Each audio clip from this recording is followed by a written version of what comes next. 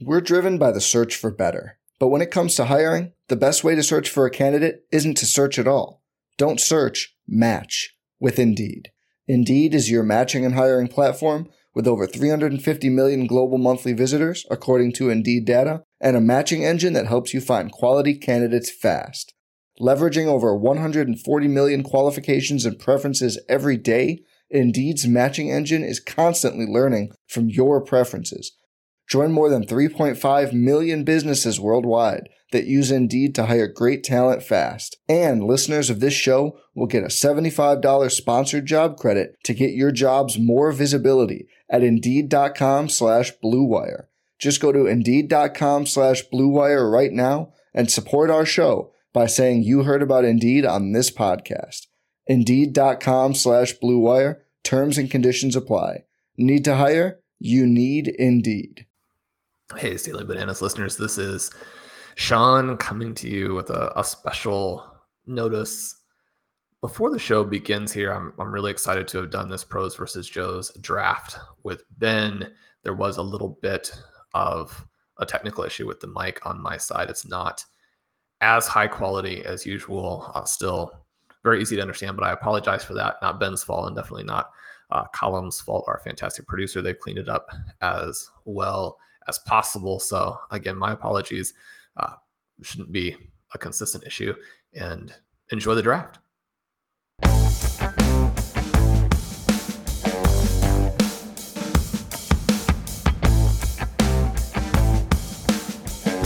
Drafting against some great industry analysts in the FFPC Pros vs. Joes Challenge. That's what we're going to talk about today on Stealing Bananas. I'm Ben Gretsch. You can find my newsletter at bengretsch.substack.com. With me, as always, is Sean Siegel. You can find all of his work at RotoViz. Sean, you had a great reaction post to the Julio Jones to Tampa Bay signing. Really enjoyed reading that. All the RotoViz subscribers definitely need to check that out. Or if you are not subscribed, get subscribed so that you can check that out. That was the big news. We might have a chance to talk about it a little bit during this draft, but we're about to start. We got the 104 again. Listeners will know that we just did a draft from the 104 on FFPC. Recently, we started Jefferson Pitts. Had a very fun team. We'll see if this one's a little bit different with this industry room. We will, and we're also going to have some of the best Joes, so some of the best high-stakes drafters in the room with us here. So as you mentioned, it will be an absolutely loaded draft. We see Draft Sharks select Cooper Kupp at the 102, bypassing Christian McCaffrey. Then there's a chance that Jefferson or Chase would go here, but they do not. It is Christian McCaffrey. So we again have the choice of Justin Jefferson and Jamar Chase. I think this is a tricky one because we're going to have just so many points from the Cincinnati Bengals. And if anything were to happen to T. Higgins, then I think Jamar Chase goes off in a massive way. Now, Jefferson is saying he wants to be the first 2,000-yard wide receiver. I think that could go to Chase as well. We expect Jefferson to have a higher target share, but maybe the pie will be even bigger for the Bengals if they really get it going. The range of outcomes tool actually gives a slight edge to Chase. I don't know. I'm torn. I'm willing to go the same direction we went last time. We could mix it up a little bit. You said you were going to give me this pick, but I'm going to throw it back to you. Who do you prefer here? You can't talk till we have 10 seconds on the clock and throw it back to me. You got to throw it back. 10 seconds. I would take Jefferson again, I think. All right, so we will go with Justin Jefferson. What are your thoughts here on him hitting 2,000 yards? We know that Calvin Johnson got close in a season that featured one less game. I don't think it's outside the realm of possibility at all that Jefferson could hit 2,000 yards. I mean, he was incredible last year. One of the big themes of Stealing Signals all year was how good he was, how frequently he was open, how many times Kirk Cousins missed him. Obviously, Kirk Cousins still his quarterback, but missed him on plays and in opportunities where he could have had even more production. He had an early season play where he was tackled at the half-yard line. There was a review, and I thought he was clearly in. It didn't count. I remember there was a couple other opportunities for him to score touchdowns that didn't go his way early in the year. Pretty much the whole season, I was like, it's remarkable he's not having an even bigger season right now. We get the new offense. We get the Rams layer. We do get the fact that not a lot of drafts, but in some drafts, we're still seeing Chase fall to 6 or 7. And so I do think it's a wider range of spots where it's easy to get that Chase exposure. Jefferson feels like the guy at 104. I still have Kupp ahead of him. I do want to get some exposure to the running backs. And so that's why I went, even though we just took Jefferson, I wanted to go Jefferson again because I kind of feel like at 104, like I'm not probably going to take him over the top 3 guys or want to in a lot of drafts. I feel like when I have the 104, I want to get my Jefferson exposure. I think that makes some sense. I do like the chances for Jefferson to outscore Kupp this year. I would like to think that Kirk Cousins will stop making some of those mistakes and that the new offense and a little bit more pass-oriented head coach will sort of free him up to, I mean, the head coach is not going to suddenly make the quarterback just dramatically more accurate. We know that Kirk Cousins struggles with both arm strength and accuracy. And yet despite that, because of his relatively good decision-making, he's been, an average to above average quarterback. And when you have some of the weapons that they have, when you have the chance for Justin Jefferson to be their version of Cooper Kupp sort of plus, then I think you've got to be pretty excited to go that route. I'm also excited to take Jefferson in a situation where perhaps some of the dynamics of a massive tournament are a little bit less in play here. Obviously, we want to win our league and we want to win at the Pros versus Joes overall. But we do have a little bit more flexibility. But after the Jefferson pick, I think not surprisingly, we watched as Chase and Travis Kelce go off the board in the next couple of picks. Jack drafting for Establish the Run takes Kelce. We know that in this particular format, those elite tight ends make a huge impact. We were crossing our fingers and toes and desperately hoping that Kyle Pitts would come back to us in our last draft, and he did. I guess I don't expect that to happen today, but maybe with Jack already having a tight end there, he won't be the team that hits with Pitts coming back around. We then see Eckler, Stephon Diggs, Najee Harris, and Devontae Adams drafted. The second round now, I think, holds a lot of intrigue. I've witnessed some big wide receiver runs across here. I'm currently doing a slow draft with Zachary Kruger, and we had a running back run in the middle. Who are you hoping comes back to us in round 2 if it's not Pitts? Oh, that was an important qualifier because it's always Pitts. But, I mean, if it's not Pitts, then we just give up and go home. No, I think Saquon is the other one that I would love to get at 209. He went 1 pick before us the other day. I was right there with you. You made a quick mention of it. I don't think I got a chance to agree, but was right there with you that if Pitts had gone, Saquon would have been a really interesting pick that late. I do think he has risen and he's started to go in the early second in some situations. Do think he belongs there.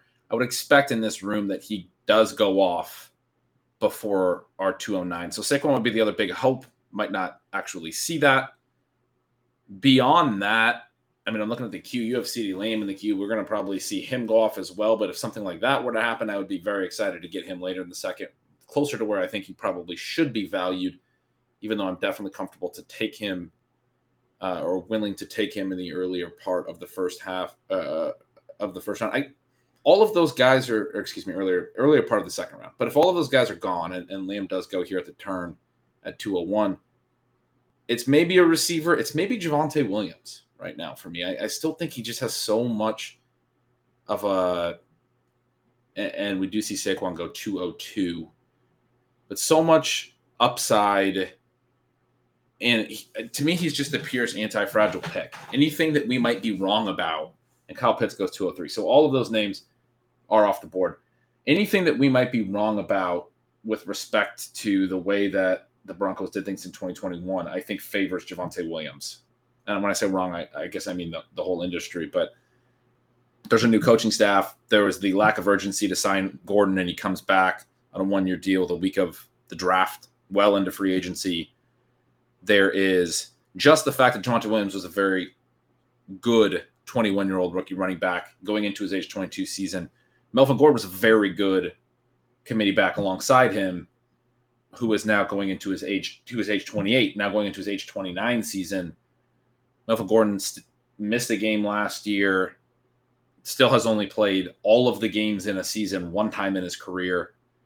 He's been a little bit more durable, I guess you could say, as he's been a little bit more of a committee back later in his career, which we'd sort of expect, fewer touches, less, nicks and things. But I guess I would assume that at 29, he has a little bit more injury risk.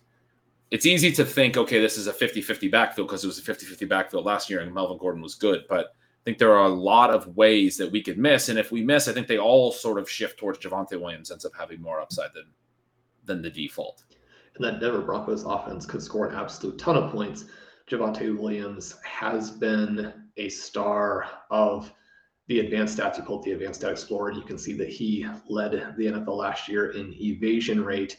Someone who, going into a second season, one of the things that I do talk about is you see a leap sometimes with these backs in terms of the yards before contact. And if he's able to add that element in, something I think that will also be a lot easier with Russell Wilson and with some of the changes that you're going to see to the offense, then you're starting to look at a guy who could average 5.5, maybe even 6 yards per carry. And from that perspective, he starts to move into that group with, say, a Jonathan Taylor or a Derrick Henry, where every single touch could give you an absolute ton of value. He is still here. The other player that's still here has established the run is on the clock at 2:07 is Derrick Henry, who's fallen all the way through in this industry draft. And Jack Miller, takes Javonte Williams. He does. Sharp pick from our buddy Jack. You want to look at Derrick Henry at 2:00. Oh, he goes off the board at 2:08. So we won't have to have that discussion. I like who you have at the top of the queue. Yeah, that's about all I got to say about that. I mean, I like who you have at the top of the queue. You got T. Higgins in there. A Justin Jefferson, T. Higgins start is not anything to be upset about. No, not at all. One of the things about taking Jefferson in the first round that allows us to do is hit Higgins and get the other part of that receiving group. If anything were to happen to Chase, then Higgins immediately vaults to, really the mid-first round value. The other option here, I think, would be Debo. Perhaps there's a little bit more chance for him to actually come back around. I think that Mike Evans is now out of the conversation with the Julio Jones signing. Yep. Evans is no longer in this mix, so it will push up Higgins a little bit, or it should push up Debo and Tyreek Hill as well. I like Higgins. Let's go that route, and that starts us with two receivers. We were considering running backs. I'll have it known to anyone listening, this was not an intentional hardcore zero RB build, but it inevitably ends up that way. But of the 7 picks before our second round pick, Pitts and Andrews went in there. The other 5 were all running backs: Saquon, DeAndre Swift, Aaron Jones, Javonte Williams, and Derrick Henry. Slide stopped 1 pick before us. I think I could have got on board with you there at that much of a discount at 209 with Derrick Henry. Instead, we start Justin Jefferson, T. Higgins. Can't be upset about that either. No, that's a lot of fun. And you mentioned that it wasn't necessarily a zero RB build, and we'll still see how it progresses over the next couple rounds. A running back might slide in there. But again, we get into the dynamic where if you're going to take the best player available, that often leads you to zero RB. They end up being the same thing in a large majority of the cases. Then I would think it's pretty awesome if Debo could slide back through to us. Do you have some other players now that you would really like to see? Obviously, Travis Etienne, someone we've been drafting. Maybe he'll have a little bit more competition for early season touches than we were thinking. Darren Waller, a player who would give us that early elite tight end. I think the Las Vegas Raiders are going to score a ton of points. I'm a big fan of Derek Carr. The tight ends are important in this particular format. If you get out of the first 3-4 rounds without one, then your win rates actually do plummet. So that might be a direction for me. If we aren't able to get a tight end here, looking at the ADP, then George Kittle tends to go around the 402, probably doesn't get back. You're starting to look at Dalton Schultz or TJ Hawkinson. What are you seeing here, both in terms of specific targets, but also thinking about structure? I like the Waller point, but Debo is still on the board, 1 pick away. Yeah, I mean, Waller, you're right. Kittle's going to go. So Waller provides us something that I wouldn't really be comfortable with Schultz, Hawkinson at their prices. I just think the tight end 6 to 10 range is not one to target if we don't get one of these top 5 tight ends. And I'm not really jumping for joy about Waller. I typically feel like I'm settling for that pick. Debo does go one pick before us. What I was going to say is then I feel like I'm waiting till later. I'm looking for Pat Freiermuth. I'm looking for maybe a Gesicki or a Cole Kmet, or taking a swing on Albert O, even though, he's not been getting the greatest, not the greatest news out of Denver camp about him. I think those guys are plenty fine upside swings relative to price compared to the 10 and 6 to 10 range.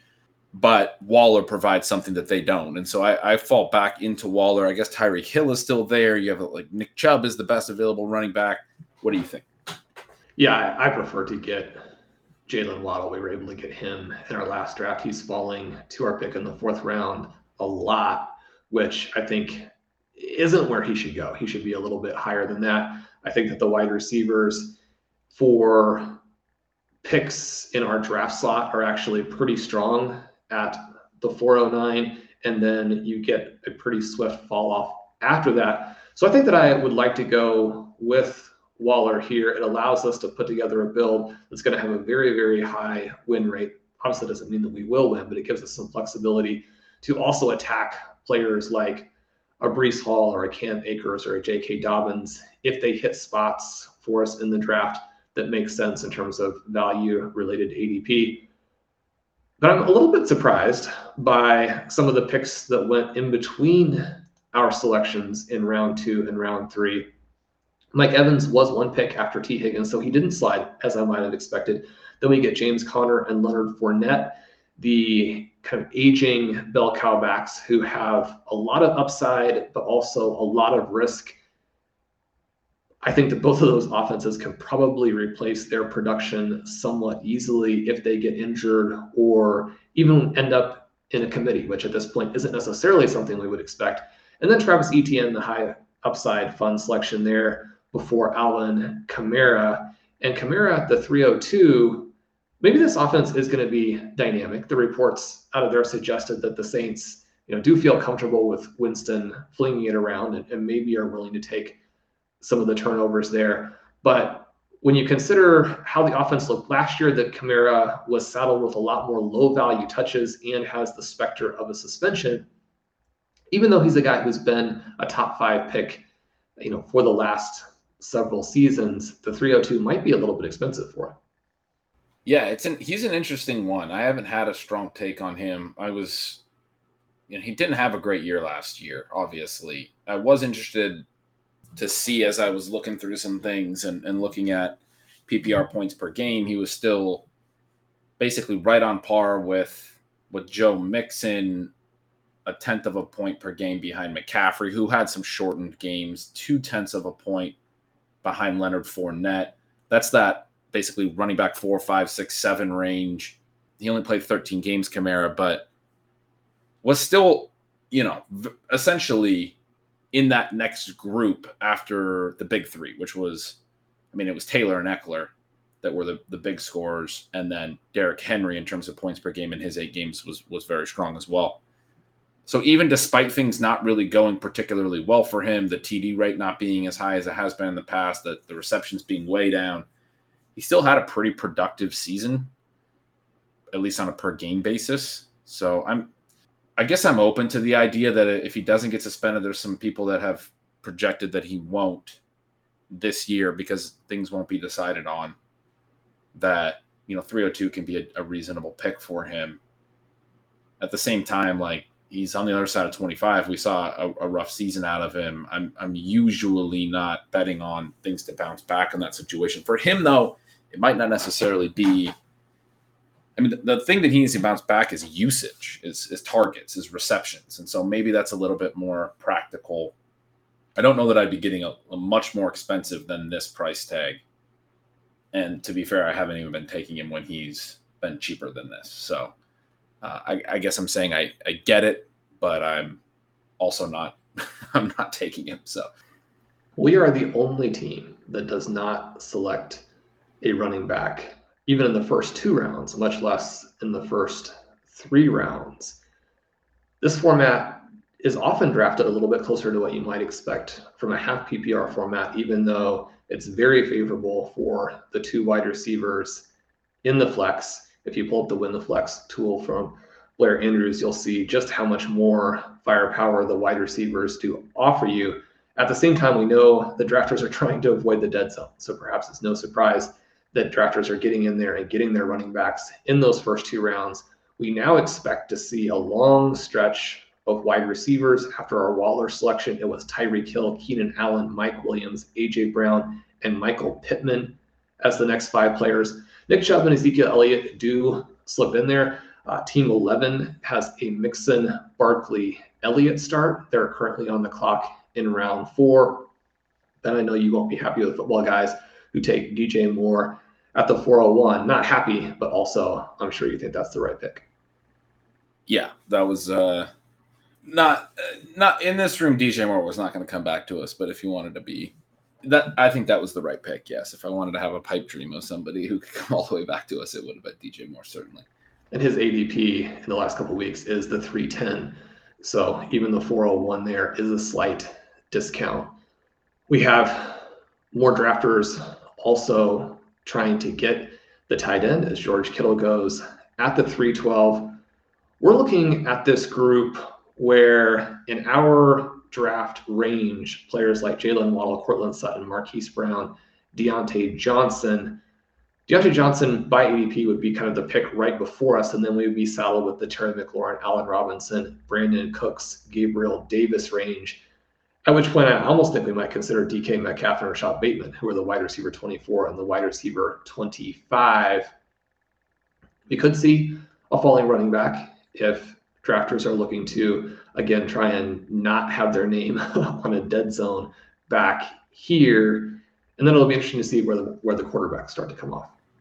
I'm not sure there's a running back I see that I would be interested in grabbing if they fall. I see you have Akers in our queue. I mean, Dobbins is sort of interesting. I'm not super comfortable with Akers. Montgomery, Jacobs, Gibson, Elijah Mitchell are the next other running backs. I am hopeful we can get one of these receivers. Waddle does go off the board here at 405. I think I agree with you about bypassing essentially the Terry McLaurin, Allen Robinson, Brandon Cooks group of veterans. It would be interesting to look at. You mentioned Metcalf and Bateman. You didn't mention Gabe Davis. I think he would be an interesting pick at 409 and hope that Metcalf or Bateman swings back around. Davis seems to be a little bit more buzzy. I do like to buy into what he has to offer, the vertical element, the really strong red zone and end zone targets that he's had over the last couple of years. Even as a part-time player last year, was top 20 in the NFL in both red zone targets and end zone targets. If the routes do jump up, and I think most of everything that Buffalo's moves have signaled suggests that they're going to, he's going to play a lot more. I mean, we want pieces of this offense. He could be pretty darn good, even if he's not a really high usage player. Deontay goes. Brandon Cooks has gone. Sutton is still sitting there. That's sort of the top receiver by ADP and the one that I would most prefer. What are you thinking?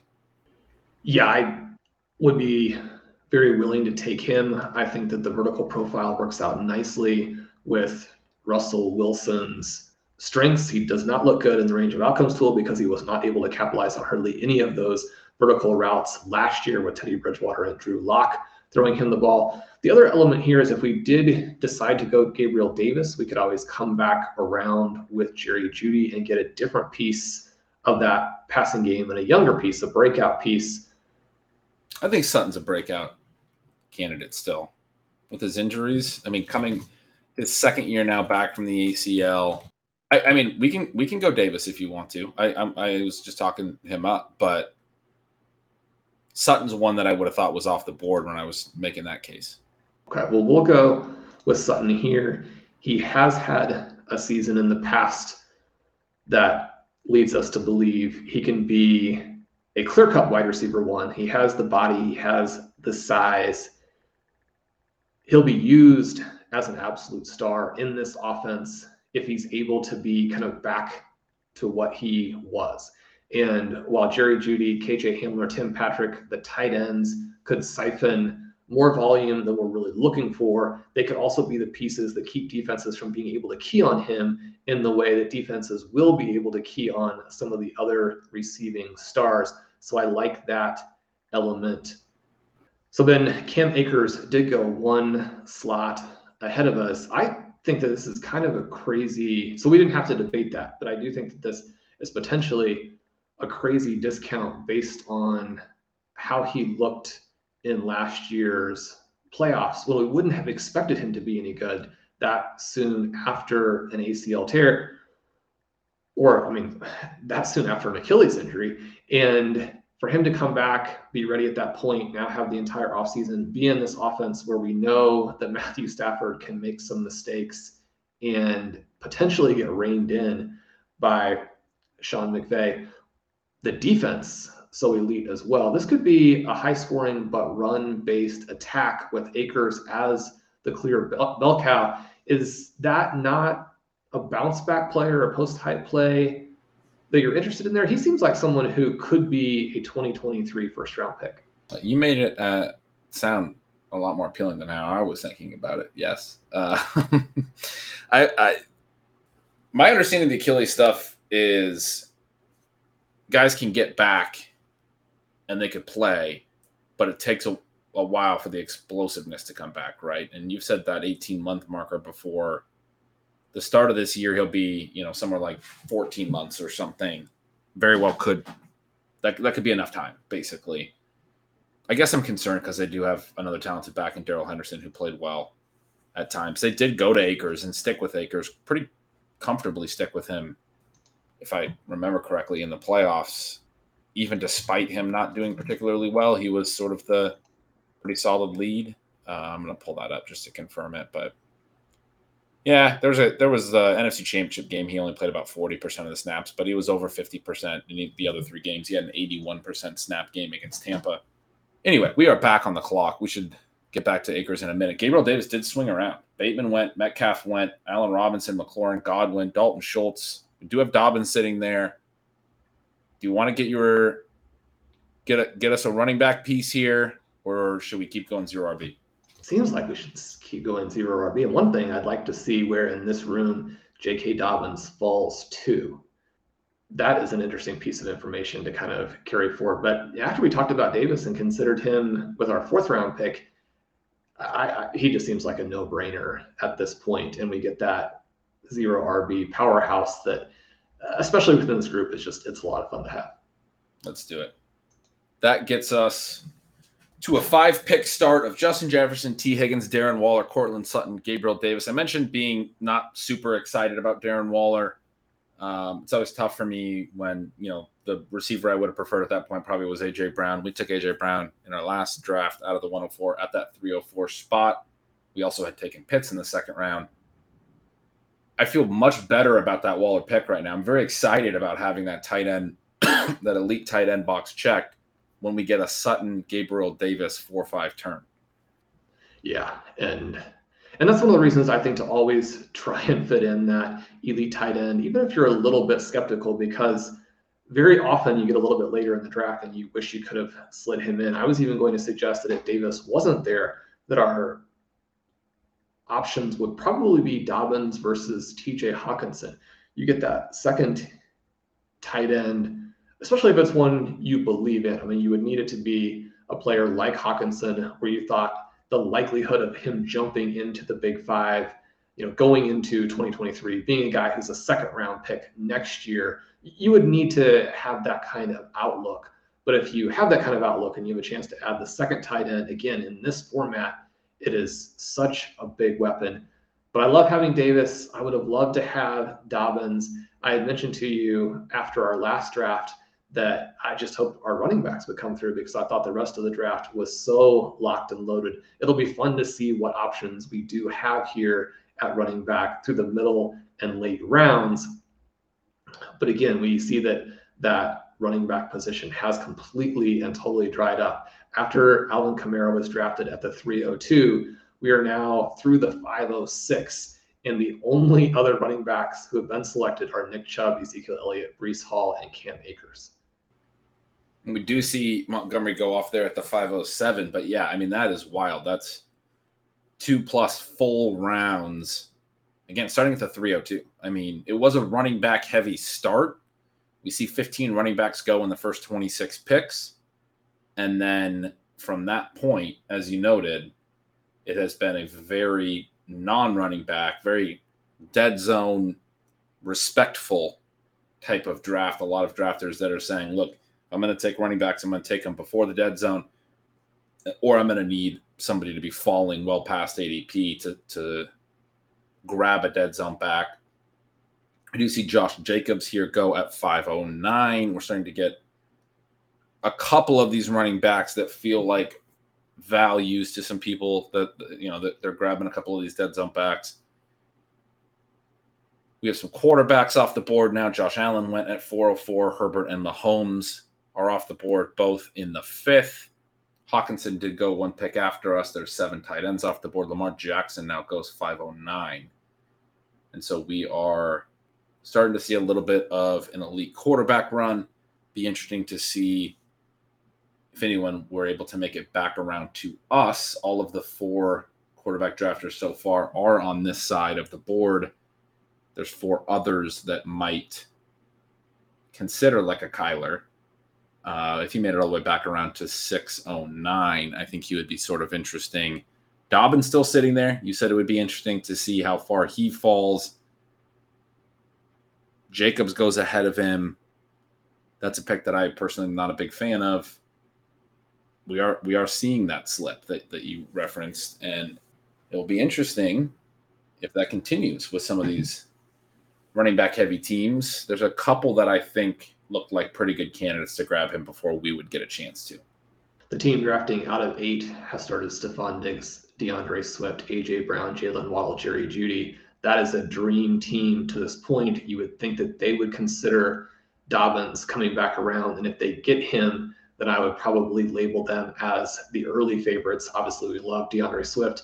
And in our FFPC Draft Plan 2022 show, we even mentioned that you might reach for DeAndre Swift at the end of round 1 if you get one of those picks kind of in the 9 through 12 range that just frankly aren't quite as palatable as some of the other slots you could get, and then pair him with Barkley or Pitts coming back around, as opposed to taking the guys who are normally taken 9 through 12, who probably are not clear-cut first-round picks anymore than Swift is. Interesting to see the team in 11 go with both Lamar Jackson and Kyler Murray. That's a ton of firepower at QB. I kind of like that move, especially if you think the other positions are flat. And when Juju Smith-Schuster is the wide receiver who just went, we talked about some of the other running backs who went. You can make the argument that it's flat. I kind of thought we might see QBs slip in this particular room, but that's definitely not been the case so far. No, we saw that nice run. I was, I guess, a little bit surprised, mildly surprised. I do have Lamar higher than Kyler, but that drafter went Lamar over Kyler because so far their only receiver is Marquise Brown. And so then getting Kyler on the way back, getting that Kyler-Marquise Brown stack, that is the team that started mixing Saquon Barkley, Ezekiel Elliott, you referenced earlier. So they got the 3 running backs, maybe sort of a hyper-fragile build. They grabbed Marquise Brown, 2 quarterbacks now. I do think it's tougher to do the 2 elite quarterback move when you've gone hyper-fragile. It'll be interesting to see what that does to their receiver room. Sean, the drafter teammate went Darnell Mooney, added another receiver. Elijah Mitchell is now off the board. We've seen Allen Lazard now go off the board here in the early 6. We are 3 picks away. Come on. And Dobbins is still sitting there. Get through. Gotta get through. Zach Ertz goes at 606. Our buddy Jack Miller is now on the board. He only has 1 running back. He also only has 2 receivers. You might think he needs to go receiver here. He does with Amon-Ra St. Brown. That would have probably been my fallback if Dobbins went. The drafter in the 5 hole has 2 running backs. Took Derrick Henry on the way back. Took Cam Akers on the way back. The last 2 times he was picking before us. And we had this potential to consider a falling running back. Will it happen a 3rd time? I'm going to be heartbroken if he doesn't make it 1 more pick. This is one of the reasons why I wanted to go with Gabriel Davis. I thought he might come back around. J.K. Dobbins is going to – Ben, he's going to lead the NFL in rushing yards this year. And he did get through. Joe Burrow goes at the 608. J.K. Dobbins going to lead the NFL in rushing yards. We're going to grab him here at the 609. I mean, in addition to having obviously the ACL recovery, did he like break his leg today or anything like that? I didn't hear any reports of broken legs. No. And honestly, I mean, a lot of news today. We're drafting on Tuesday night. Julio Jones lands with Tampa Bay earlier in the day, Tuesday. I think Julio had an outside. I mean, Baltimore was one of the spots that there was an outside shot for him to land. Him not landing there, if you want to make any case with the news today, maybe just further signals very slightly that Baltimore wants to get back to their running ways. They might still land a Will Fuller or somebody, but Julio might have been someone that made us reconsider how, their pass rate and those types of things. Him landing in Tampa certainly starts to thin out who's still available out there at receiver. They're going to go into the year probably with Bateman and like Devin Duvernay, James Prochet, Tylan Wallace. Those are going to be their 2, 3, 4 receivers. I made a joke recently that you could probably name their tight end 5 before you can name their wide receiver 5, which is not a very common thing. But they grabbed 2 tight ends in this year's draft. They have a lot of depth at that position. They do seem like they're going to be going run heavy. I love that we got Dobbins there. As it swings back around, Tony Pollard, Adam Thielen, Elijah Moore, Drake London goes at the 701. Certainly would have been somebody that we would have liked to grab. Dallas Goedert goes 702. We are looking at a board that has 3 sort of dead zone-y backs, Antonio Gibson, A.J. Dillon, Miles Sanders at the top of the queue here at 7, and Gibson does go at 703. So Dillon, Sanders, you have Amari Cooper, Russell Gage. You have Russell Wilson available. We have Cortland Sutton. I wouldn't be opposed to grabbing that stack. He is a top available QB. It feels flat at other positions. I could see the Devonta Smith pick as well. Do you see anything? Then I've resisted putting anyone in our queue to protest the value that is currently available here in round 7. But I do think that this boils down to Russell Wilson or Devonta Smith. As you mentioned, Wilson would be a solid fit with Cortland Sutton there. We think that Sutton is going to blow up. We've made that bet in this draft. I think that Devonta Smith, if you don't have A.J. Brown, you want to add him in if it's flat. Do you have a preference between these 2 guys? Let's go Wilson. I like to get, start our 2 QBs in the QB window. Devonta Smith is a good pick here as well. I'm very comfortable taking him here, but I think we're going to like some receivers that we could get. And like you said, we made the bet on Sutton. I really do like our top 4 receivers. And we have had some QB aggressiveness early. The drafter in the 8 slot has Jerry Jeudy, does not have a QB yet. This sets us up to grab our guy KJ Hamler late and get the little double stack going. Maybe a Greg Dulcich. There's a lot of fun ways to play Russell Wilson late in drafts. There's also a lot of fun ways to play the Chiefs. You get that week 17 correlation. Because I'm not sure on the scoring on this. Is this a cumulative scoring league? I believe so. Okay. Yeah. Cumulative scoring. So the week 17 correlation might not be quite as important. But we did go Wilson. A.J. Dillon had a pretty big slide by ADP. He goes 1 pick after us. Obviously love the talent. He's tough in the range where he goes. Obviously with Aaron Jones also on the roster. Amari Cooper goes 1 pick after. How are you feeling so far? We're driven by the search for better. But when it comes to hiring, the best way to search for a candidate isn't to search at all. Don't search, match with Indeed. Indeed is your matching and hiring platform with over 350 million global monthly visitors, according to Indeed data, and a matching engine that helps you find quality candidates fast. Leveraging over 140 million qualifications and preferences every day, Indeed's matching engine is constantly learning from your preferences. Join more than 3.5 million businesses worldwide that use Indeed to hire great talent fast. And listeners of this show will get a $75 sponsored job credit to get your jobs more visibility at Indeed.com/Blue Wire. Just go to Indeed.com/Blue Wire right now and support our show by saying you heard about Indeed on this podcast. Indeed.com/Blue Wire. Terms and conditions apply. Need to hire? You need Indeed. Good. I mean, I absolutely love our team. Russell Wilson isn't a player that I've drafted a lot so far this year, but I do think that he makes sense when you're in this particular spot where Joe Burrow is already gone and you're moving back into round 7. You don't necessarily need the receiver. I think Devontae Smith most of the time will be my selection there. But to be able to get the 4 wide receivers, the elite tight end, our running back falling to us. I mean, there's always the possibility that will look like a foolish pick or a wasted pick at some point. And we don't want listeners to think that, even with my bold predictions, that we think it's a lock. It's a play where there are scenarios where that ends up being an incredible value. You are dealing with an injured player, and maybe you actually have to wait for the first month.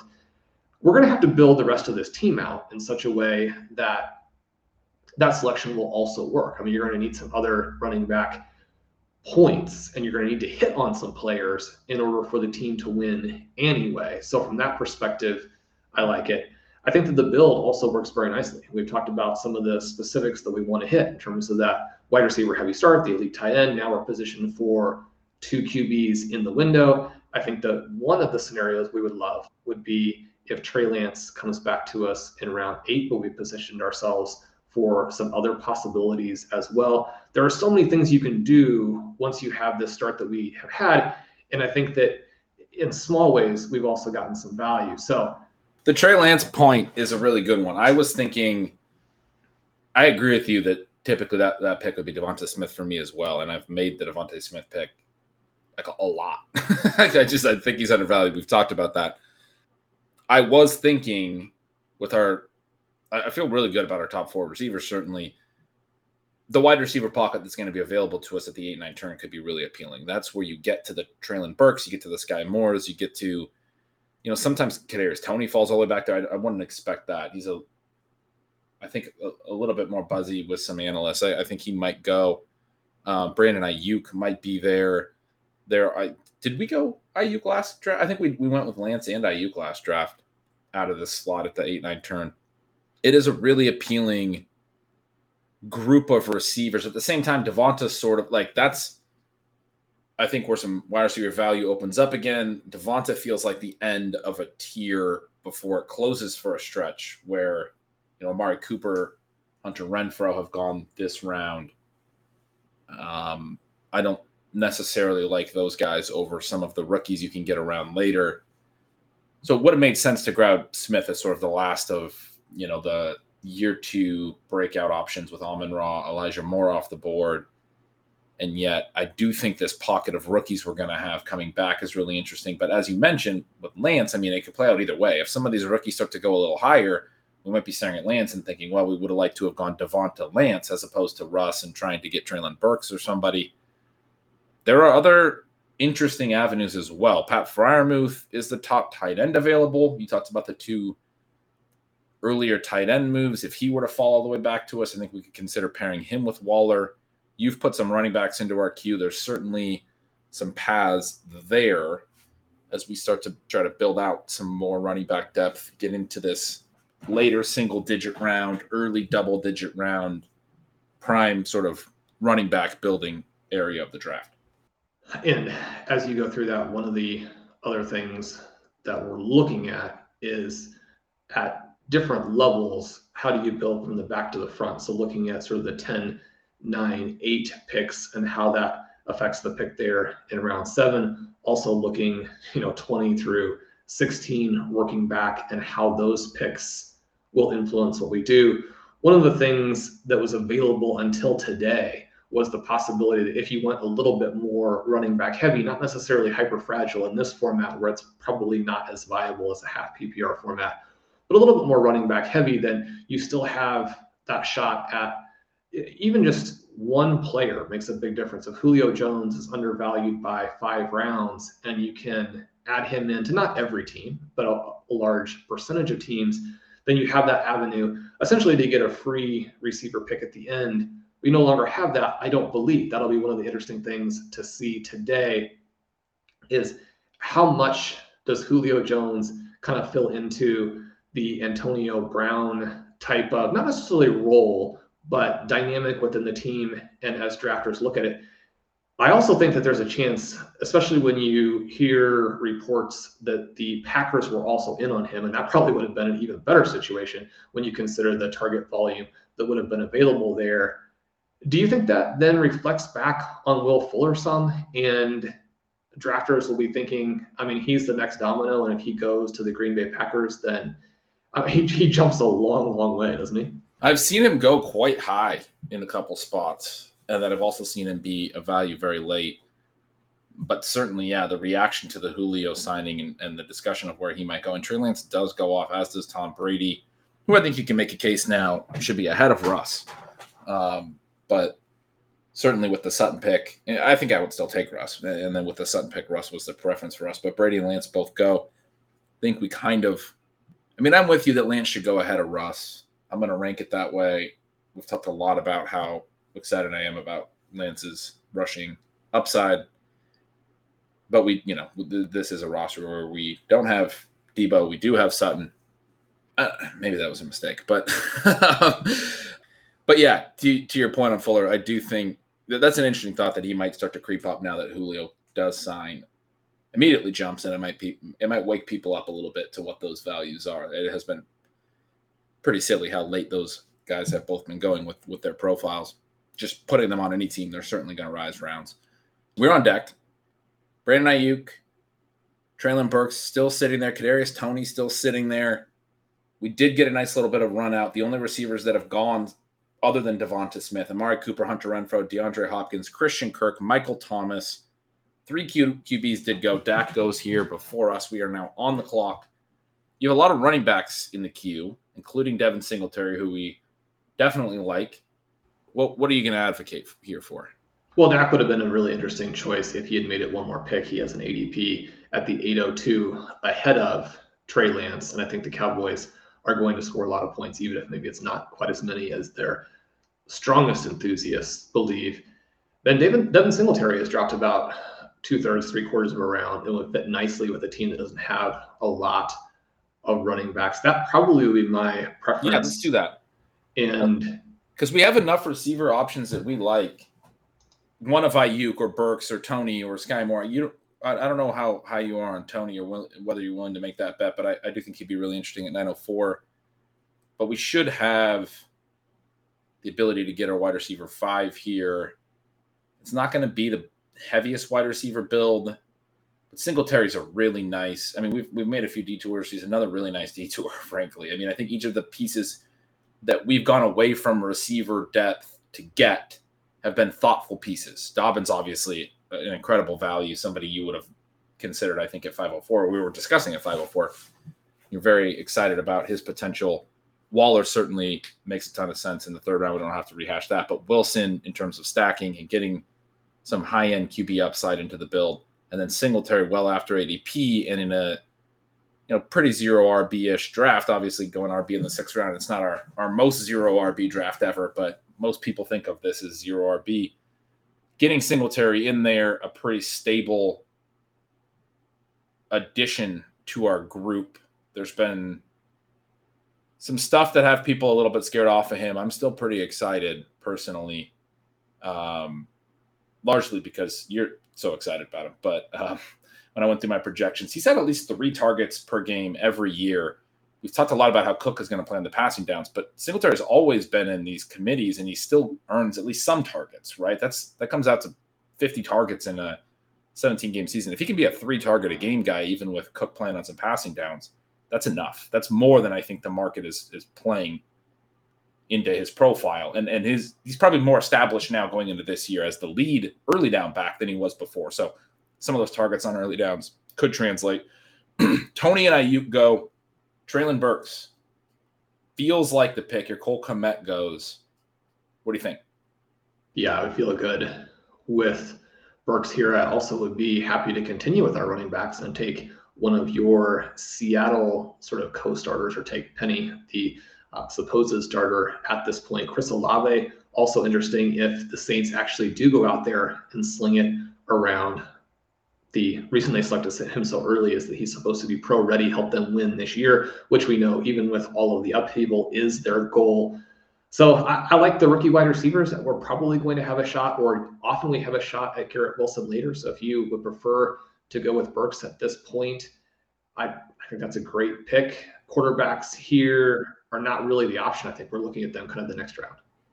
I was going to leave it to you, but we got 5 seconds, so Burks it is. Okay, so my absolute favorite thing. I tend to defer to you maybe too much, so you've taken to describing all of our options and leaving me 10 seconds to have to decide. Yeah, well, 10 seconds, Ben. How many seconds do you need to say?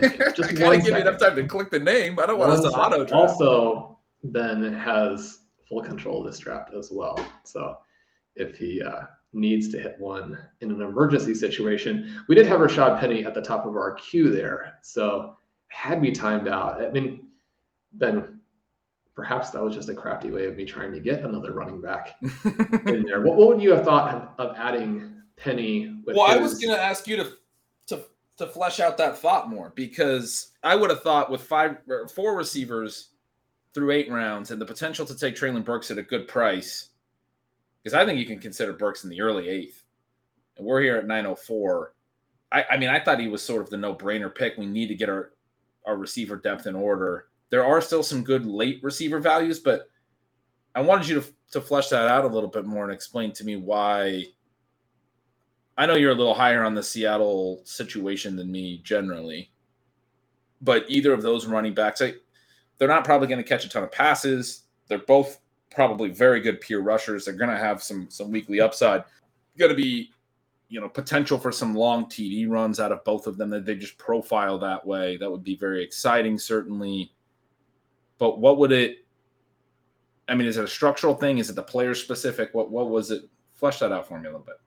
Well, we would have Penny 4 slots below ADP. And so one of the things that we're trying to do with our zero RB builds is not just hit on players that we think are as talented as the guys who are going in the first 2 or 3 rounds, but also hit on those players at an even cheaper price than where they usually go. And so it would have been a double value from that perspective. I also think that the contingency-based upside for guys like Devin Singletary and Rashad Penny is through the roof. We saw that play out at the end of last season.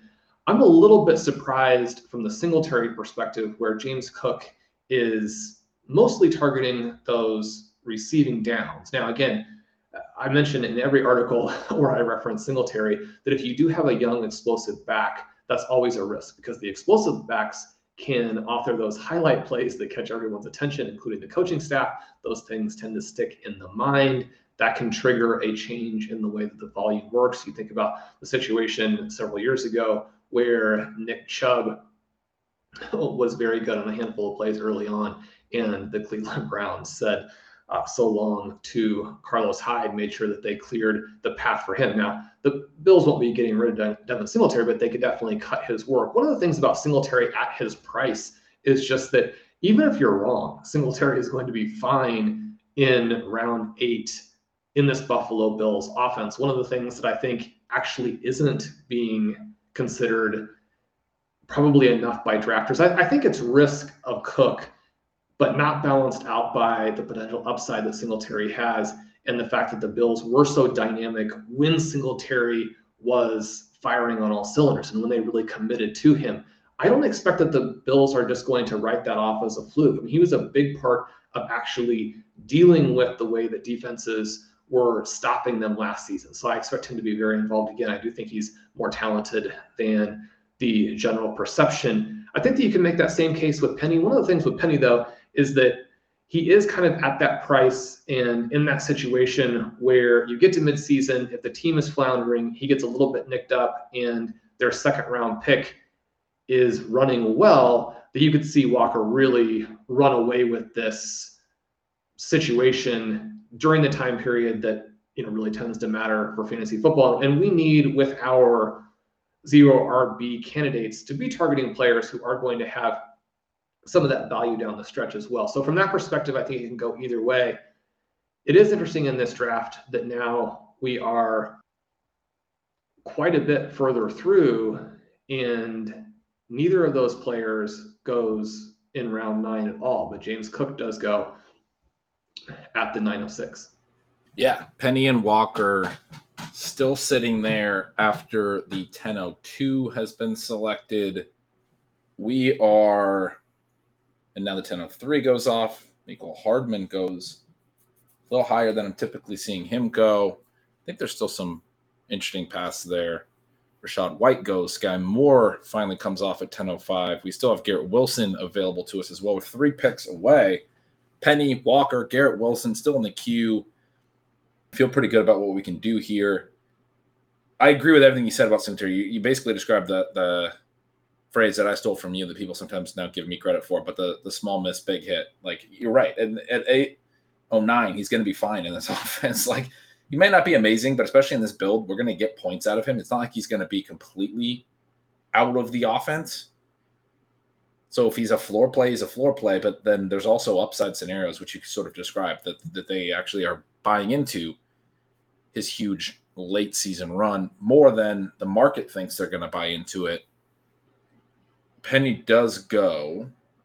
Lockett goes right behind him. So we're 1 pick away with Ken Walker and Garrett Wilson, I think, being our favorites at running back and receiver pretty clearly. Walker, behind him, he's fallen quite a bit behind ADP. And then behind him you have, and this is the drafter that has taken a couple of the running backs when they've slipped. But behind him you have Melvin Gordon, Dameon Pierce, Ronald Jones is interesting, Nyheim Hines, and then into that Isaiah Spiller, Alexander Madison, Michael Carter, Darrell Henderson tier. I definitely have Walker ahead by quite a bit of the Gordon and Pierce types. And one of the other thoughts about, why we would have perhaps taken a running back in round 9 is that we were pretty committed to taking Garrett Wilson in round 10 if he came back to us. But I'm still very happy that he has here, and he does create quite a few options for us. Because we can take Walker, we can take Wilson, we can look at Justin Fields if we're trying to avoid kind of missing the QB window. Do you have an argument or a player here to take us in a different direction than Garrett Wilson? Than Garrett Wilson. I mean, Walker. Did you like Penny a lot more than Walker? Walker's ADP is 90. Wilson's is 125. We're talking about a 35 ADP gap. Wilson might even swing back around. Walker is a significant value by ADP at this point if you were into him as much as Penny. If you're not, I'm fine taking Wilson here. I very much think he's a good pick at this point. Let's make sure that we get Wilson because we know that he's our guy. I do think that, especially with the drafters in between having decent running back depth, that they're going to be tempted to let him go. I think that in some other formats that we might also kind of factor into our thinking on Walker, his ADP has fallen a lot further. And so the ADP that we're seeing specifically with this could be a little bit of a false ADP. That doesn't mean that he's not a good value here. But also if we were to miss on him and then kind of go to either a QB or Ronald Jones, I think those would also be scenarios that I'd be pretty happy with. That makes a lot of sense. I'm glad we went Wilson there in retrospect. I was surprised to see Walker fall that far, but you're right. This ADP might not be the most reliable. It is sometimes tough. Obviously, you're looking at things like ADP in the draft room and you're saying, this looks like an incredible value. And he is the top guy now by 10 picks in ADP. I do sort of expect he'll still go before we get back up. These drafters taking a little long like we did, it seems like maybe they're considering the same thing. Do I go with the guy I wanted to take, or do I take the Ken Walker value? Fields goes. Then I haven't heard anything that would suggest that Clyde Edwards-Helaire being put on PUP to start training camp is anything more than probably just a very minor nuisance to where maybe he's not going to practice the first day and so he gets that designation. But is there any sense that you have or any information that you have to where this actually piques your interest in Ronald Jones even a little bit more? It does if it lingers at all. It erases any of the very, very minor doubt that there was some talk that potentially Jones would be on the outside looking in for a roster spot. I don't think the team is going to go into the season if CEH is not able to practice a lot through August with CEH, McKinnon, who's certainly not a picture of health, and their late round rookie Isaiah Pacheco as their only backs in that scenario. So it was I guess, a very slight positive, but it doesn't sound like it's a very serious thing, like you said. Probably not a huge deal, and I wasn't necessarily really buying that Jones might be on the roster bubble. Anyway, it does probably give Jones some chance to run with the ones as well for a little bit and make his case for why he is comfortably on the roster. Walker is not gone. See 3 QBs go here at the turn. Melvin Gordon went. You're looking at Walker and Ronald Jones. Considering Ronald Jones over Walker, I'm very comfortable with that.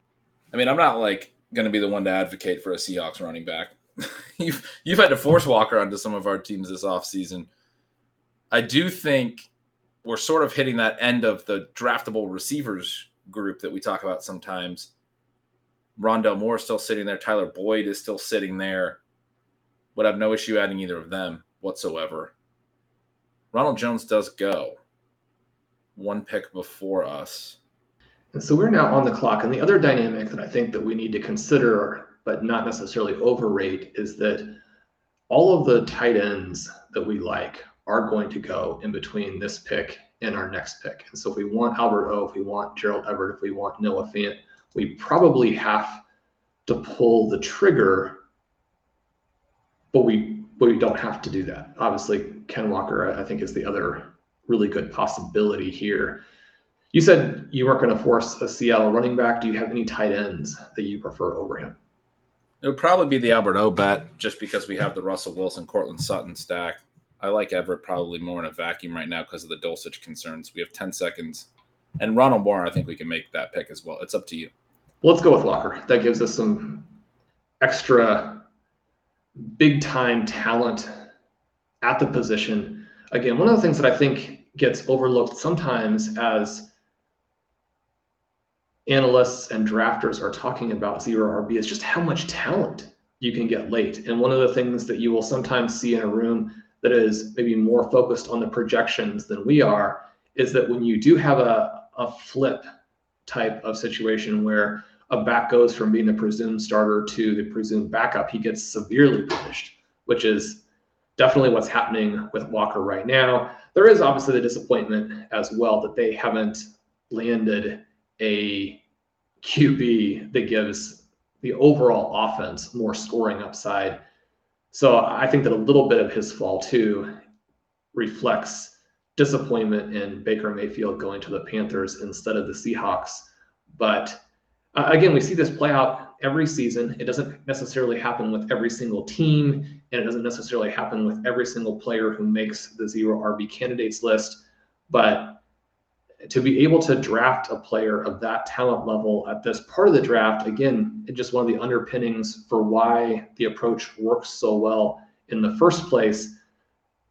Your players who do hit are just going to score many, many more points than the draft slot indicates.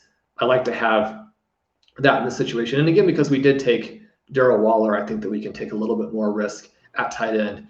When you said that you wanted Albert O for Russell Wilson, that was kind of what clinched it for me, because if we're going to make that kind of play, I want it to be on Greg Dulcich at the end. I mean, if it's not an Albert O is going to jump out and show off the form that made him the most. I mean, Albert O is there with Kyle Pitts in terms of athleticism. He flips the hips. I mean, that's a scouting term, right? Yeah, I think so. Swivel. Right, yeah. So if he can do that when he's catching passes from Drew Lock, I mean, just imagine what the potential upside is in this offense with Russell Wilson. Then I've got through and looked through some of these reports on the Broncos and this Dulcich Albert O battle. And it led me to believe there's actually a lot of optimism about both players, and that Dulcich still has plenty of ways to go, which is one of the reasons why he actually is just still so inexpensive in drafts when you consider what the target competition is going to be, and you consider what the history of rookie tight ends happens to be. And so I think that we will get that shot late in drafts if we want, but that did actually encourage me a little bit about Albert O as we're looking at him as a potential value. Now, those players have gone off. We're looking at a pretty empty tight end board at this point that could push us into Trey McBride territory a little bit later. Yeah, I think there's going to be a lot of interesting tight end discussions in our second episode. We should wrap up here after 11 rounds, come back, hit the rest of this draft. We started Justin Jefferson, T. Higgins, Darren Waller, Cortland Sutton, Gabriel Davis, J.K. Dobbins, Russell Wilson, Devin Singletary, Treylon Burks, Garrett Wilson, Ken Walker. We have 6 receivers, maybe not quite as receiver heavy as usual. 2 rookie receivers in there, 3 backs already. Darren Waller, Russell Wilson, a fun build. We'll come back later this week with the rest of our Pros versus Joes draft. And Ben, that'll do it for the first half of our FFPC Pros versus Joes draft. We're really excited to be involved in this competition. The FFPC does such a great job. We're not only going to be playing this, obviously, but the variety of tournaments that the FFPC offers. We're in the best ball tournament. We're in the Superflex tournament. We'll be in the FPC tournament. And obviously, you and I will be drafting in a number of main events. Can't wait for that.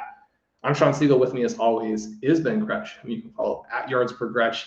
Ben has a really cool new venture that you want to subscribe to. That is Stealing Lines, a betting project with Dalton Cates. Also, if you haven't subscribed to Stealing Signals yet, I mean, now is the time. You don't want to miss it. We'd also love to have you over at RotoViz. We're offering podcast listeners a 10% discount to their 1-year subscription using the coupon code RVRadio2022 at checkout.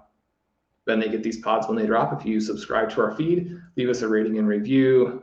The Stealing Bananas community has been really, really cool. We appreciate you guys so much. We're enjoying all of the banter on social media. I'm enjoying it through some people who report the most hilarious things to me. And it makes me feel so good to know that you guys are out there. Thank you so much. We'll talk to you soon.